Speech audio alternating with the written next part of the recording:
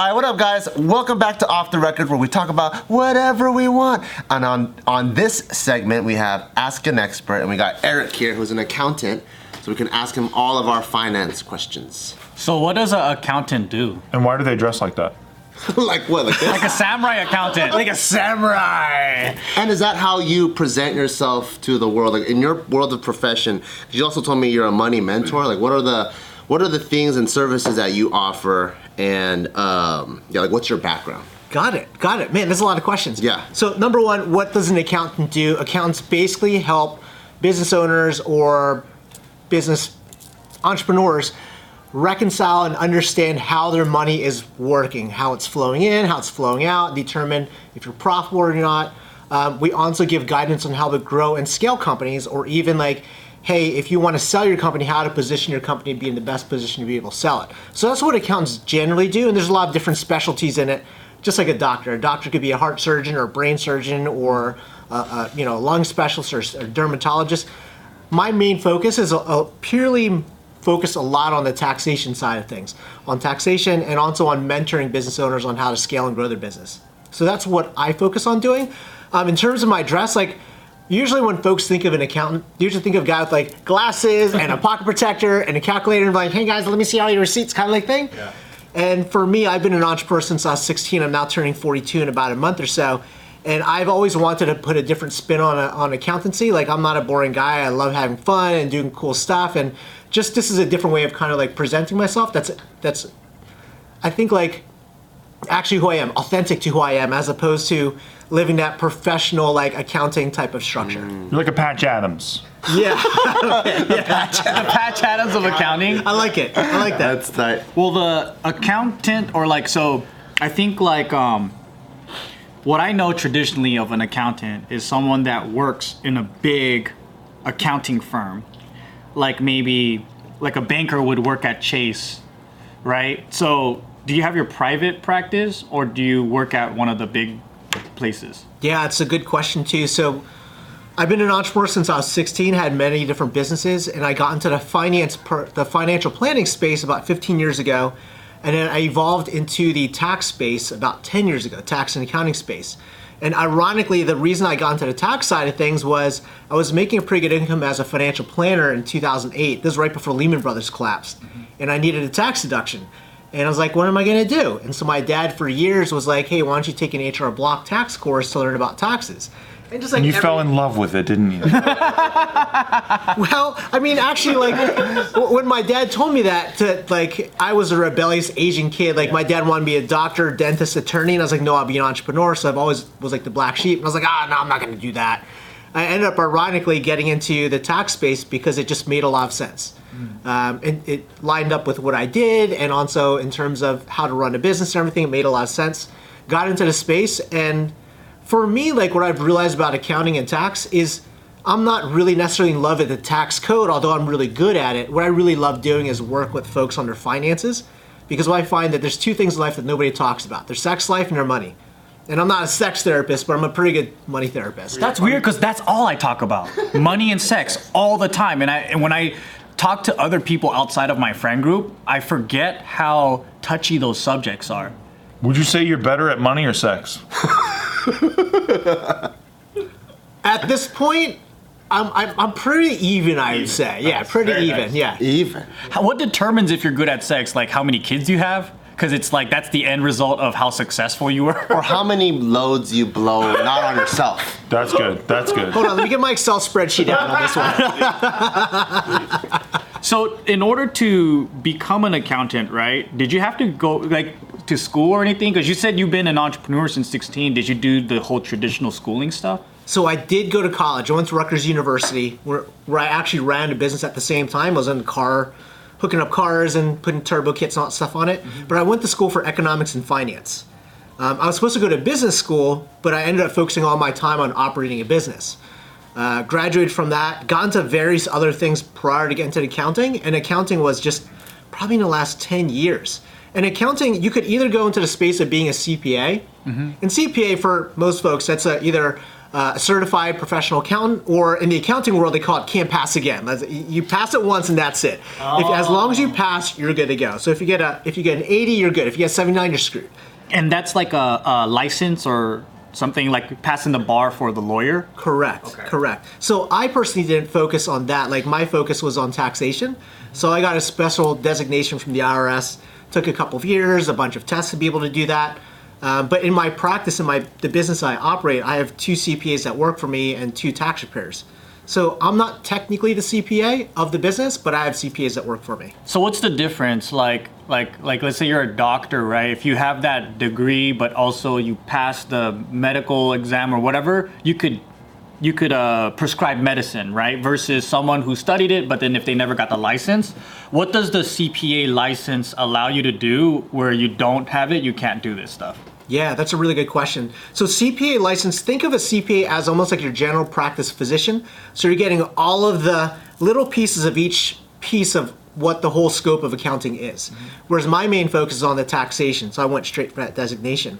Now, the things that I can't do... And what is your designation? So it's called EA, or Enrolled Agent. That means I am able to represent taxpayers in front of the IRS when it comes to audit, and when it comes to tax controversy, I could represent folks in front of it. Like a lawyer? Not as a lawyer. So I'm not a tax court practitioner. Oh, okay. But if there's a desk audit or a field audit, an auditor comes out and knocks on your door, you call me up and be like, Eric, I'm in trouble. And I come out and help you out. So if I want to participate in tax evasion, you can help me do it?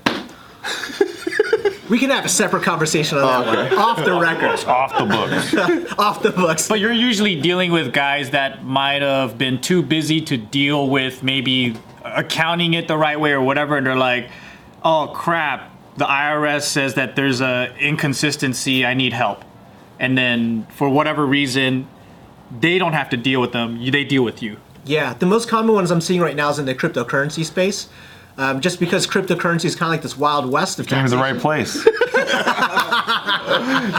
So I've actually been teaching on different like masterminds and different business organizations on how to properly do crypto taxes, and also how to properly set yourself up so you're not paying too much in tax. How do you properly... So how are they looking at crypto? Because are they looking at it as a currency or like a stock? Like you know, what is it categorized as? That's a good question. So cryptocurrency in general, the way that you're treating it right now isn't like currency. Even though it's called currency. Correct. Yeah. So it's kind of like a misnomer. The IRS is treating it as if it's a piece of property. So think of it like a stock. You're buying a piece of property, which is one share of, let's say, Apple. And then when you sell the share of Apple, if there's a gain or a loss based upon what you paid for it, you pay tax on the gain or you write off the loss. So cryptocurrency is similar in that you're buying a piece of property, one Bitcoin or one Ethereum coin or one token from an ICO. And then if there's a gain, you pay tax on it, either long or short term. And if there's loss, you pay, you write off the loss. But there's a little bit more nuance to it because there's different things like airdrops. There's different things like getting dividends by putting it like a Nexo account. So it could get... Oh shit, you actually know some of this stuff. Yeah. I've been in this space for a number of years. All right, very cool. What's a Nexo account? You can't just say things I don't know. Dropping stuff here. What is a Nexo account? What is that? So Nexo is really an interesting thing, and I'm not like super familiar with it, but basically what you're able to do is you're able to put your coin in an account as, not like, I don't really want to say it's collateral, but basically the bank holds onto the coin, and then they actually pay you interest, a pretty high interest rate compared to the banks right now, on the coin that they hold for you. Well, airdrops don't have to be voluntary either. So what if I get, because I got a fuck ton of shit airdrop to me without my permission because it's just my wallet was part of all the blockchain. Yeah. Do I get taxed on that? Like if I just have that in my wallet, I didn't sell it or anything? And what's airdrop? That's not the iPhone airdrop, Airdrop right? is like anybody can send you a coin. Right now, I could just send it to your wallet if I have your address. Yeah. Oh, free Bitcoin. Right. Yeah, if you send me a free Bitcoin, I would have to pay taxes on it, or? If you sold it. That's my understanding anyway. So airdrops can be a little bit complicated depending on how they're structured. They could either be treated as interest, where you pay tax when you receive it, or they could be treated as piece of property. And it depends on how the airdrop is set up. So if it's treated as interest, you'd basically consider that as income. So let's say you had, I forget what coin was airdrop back in 2017. There's a ton of like shit coins they used to call it, right? And there's Oh, they still do. There's a ton of stuff, right? So if it's treated as interest, and let's say you got $1,000 of coin, technically what you're supposed to be doing is reporting it as interest. And then now you pay the tax on it. Now it's sitting in your portfolio as a coin that you have a basis in. Then you sell it and you get a capital gain. If it's treated as property, because it's like maybe the airdrop was just basically a split off of the coin, then in that case, then it's not treated as income. It's treated as just a split off of your coin. Then you have a basis in it, and then when you sell the coin, you pay tax on it. Okay. So there's a lot of nuance, and that's kind of what makes crypto tax so complicated, is because there's so many nuances in how things are structured, and it's still like the Wild West, where there's no real tax reporting outside of the fiat to crypto on-ramps like Coinbase and stuff like that, where if you have over a number of transactions, they'll send you a 1099 that says, hey man, you had all these transactions, the IRS is getting reported on it. Today's video is brought to you by Curology. Bart, do you notice something about me that's so different these days? Your face and your skincare? Yes, dude! Oh my goodness. Okay, so check this out. No joke, okay? I've been actually using skincare for over a year now. Oh shit. Yeah, and because Curology has just been sending me mad creams. Yeah. And you know, I've been pretty much a caveman for the longest time, you know? Like, I really don't have a skincare routine. Like, I just get water, do this thing, Yeah. be on with my day. But I realized that, man, I was getting like aging spots. I'm not a young man anymore, dude. I'm actually not? gonna turn 64 tomorrow. Oh shit. So I was like, dude, it's time to finally do something about my skin. You only look 30 something for a 64-year-old. Thanks, bro. I know. Thanks, Curology. baby. Thanks, Curology. No, but like, yeah, so the cool thing is they've been sending me packages for over a year, and I've been on this routine, and what's cool is like, it's super simple. You go on their website, you do this survey, and they custom create a formula for what your Based needs on are. your needs are? Yeah. Oh, that's dope. Like, I wanted like tight skin, I got like eczema and stuff, so Oh. I was like sensitive skin and whatever's right. Sick. And so they're like, okay, we got a Joe formula. And they also have like this moisturizer thing that comes in where it's like to make sure that your skin doesn't dry out like crazy. Yeah. So they have the formula cream, they have the moisturizer, and they have a cleanser. Nice. So I'm actually washing my face with face cleanser. I could tell a difference. Thank you. Yeah, it looks clean, smooth, vibrant looking. If you guys want to be as vibrant as me, then make sure you check out Curology because it is good for the soul and the skin hole. So if you're ready for healthier skin and a routine that makes sense, do what Joe did and give Curology a go. Go to Curology.com/offtherecord for a free 30-day trial. All you gotta do is pay shipping and handling. That's CUROLOGY.com/offtherecord to unlock your free 30-day trial. See Curology.com for all the details. Thank you, Curology. Thank you for my face. Let's say I have Bitcoin, right? And then it's 2018, and they forked Bitcoin with Bitcoin Cash. I didn't participate in that. They literally just send me Bitcoin Cash. I get taxed on that? Yes, you would get taxed on that. That's so lame. Only when you sell it. Okay. Yeah. Got it. Bitcoin Cash is a little bit, that one's a bit of interesting because a fork is kind of different than a traditional airdrop. Mm-hmm. So you've received a coin that maybe now has no basis because you didn't technically pay for it, Right. but you're granted a coin. So now when you sell that Bitcoin Cash, now it's at, I think it's like 1,400 or wherever it's at, and you sell it, now you have the gain from 0 to 1,400. So you're going to pay the tax on that capital gain. Wow. So if you go from coin to coin, you don't have to pay? So that's another good question. So here's probably the best analogy. Let's say you buy a 1968 Ford Mustang, and you're driving a Ford Mustang, and some guy says, hey, I would love to trade you my Lamborghini for your Ford Mustang, right? But let's say you paid 50 grand for a Ford Mustang, and this Lamborghini is now worth $100,000. The guy just loves the Ford Mustang so much he's willing to do the trade. So effectively, when you're making that trade or you're making that swap, there is a gain in what you've made, even though you didn't really physically receive the cash in pocket. Yeah. So if you do like, they have different ways of doing it, like shapeshift, for example, or if you're just doing it in exchange, going from Ethereum to Say SNX. SNX or another coin or something like that. So I have to pay tax on that. You technically, what you're supposed to do is report the gain of that, pay the tax on it, but now your coin is riding based on that. We are so fucked, boys. That's why it's kind of fucked up, right? Because you know why? Like, let's say, in my situation, let's say I quote unquote lost a $250,000, right? But I can Hypothetically. only report $3,000 maximum to my personal income loss throughout the year. So like indefinitely $3,000. If I never go back into the crypto space, every year I get to write off $3,000. But if I make any gains, I fucking get taxed on that. Yep. What the hell? Yep. But it's not double, right? So like up until 250,000, I don't pay taxes because if that was already taxed. So I get to make gains up until that point, withdraw them, and I'm fine. But if I get over that, then yeah, Wow. then you pay the tax on it. So like for example, let's say in 1 year I make $500,000, I'm only taxed on 250,000, but you know it's like what sucks is every year you can't balance it out. Is this all true? Does that check out everything he just said? Fact check it. So in the fact check way, so technically there's a couple of moving pieces to it. So when you have a capital gain, either long-term or short-term, you pay the tax on that capital gain.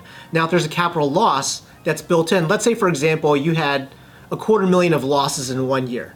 Now Joe is absolutely correct. The only amount that you could actually show reflecting on the tax return is $3,000. The remaining $247,000 of that long-term capital gain or capital loss gets carried over.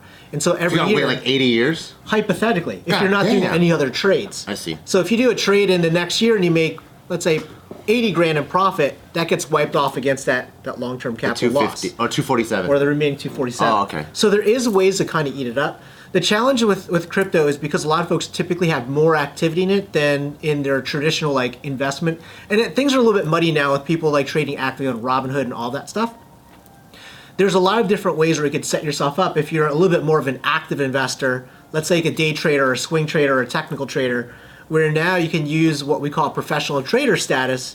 And number one, if you elect that and elect what we call mark to market, you could take unlimited losses as opposed to $3,000. I think we're gonna need that. Might be a good thing. How do you get marked as a professional trader? So you have to have a trade on a daily basis, and you have to prove that you're doing it on a regular basis. And it could be $1 a day. It doesn't really matter. Oh, okay. But you have to prove that you're actually actively in the market.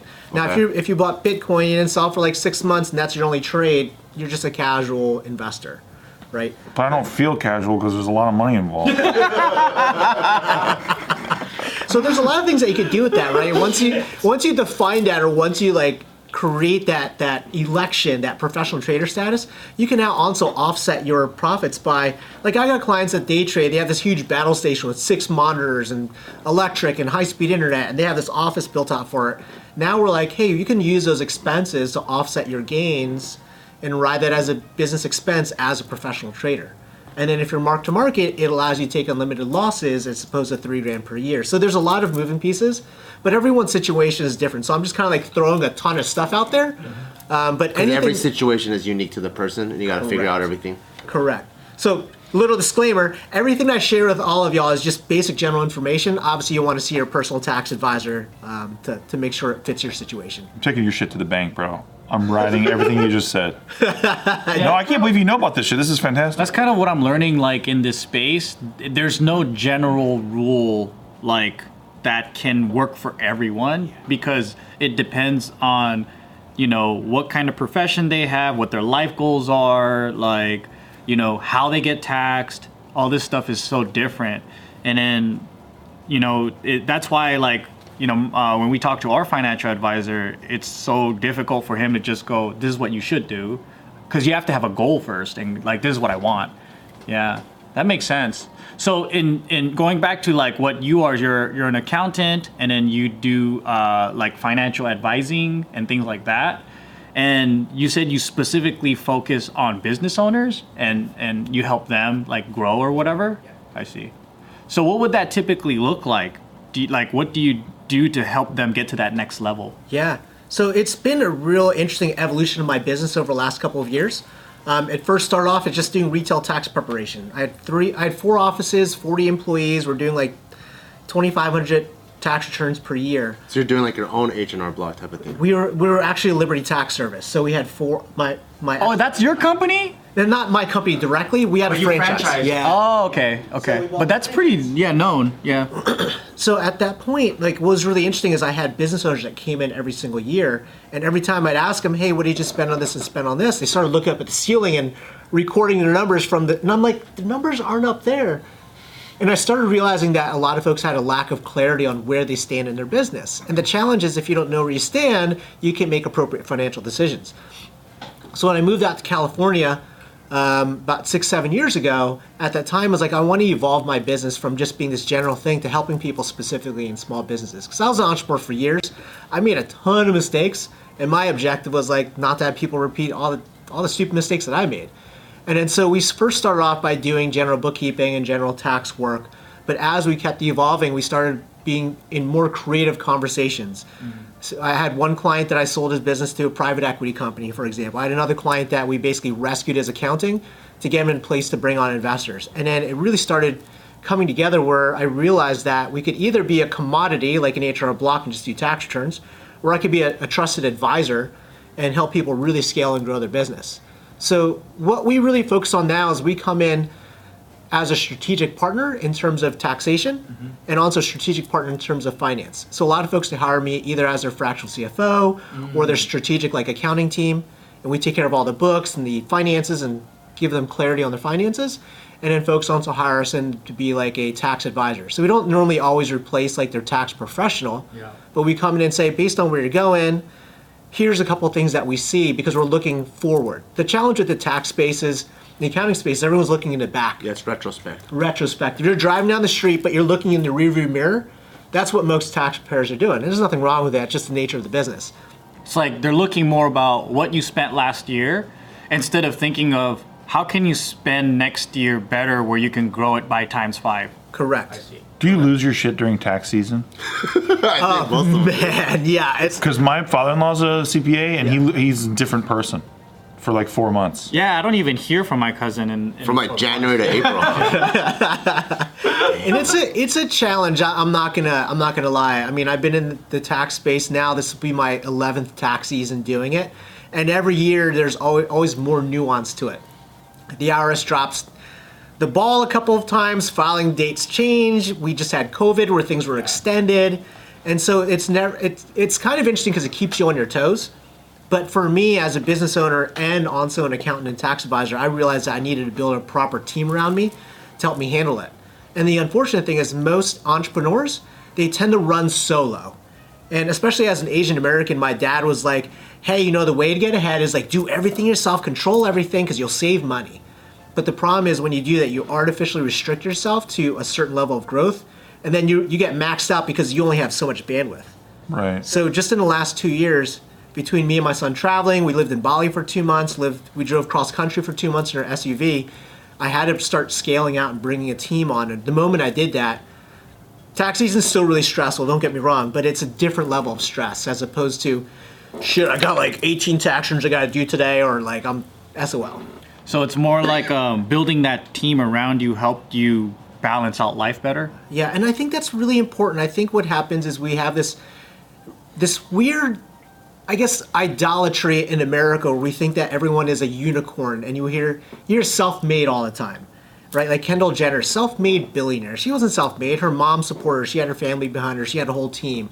Where people look at Elon Musk as he's some sort of unicorn, right? And the challenge is entrepreneurs are driven at the direction of like hustle, grind, and work as hard as you can kind of thing.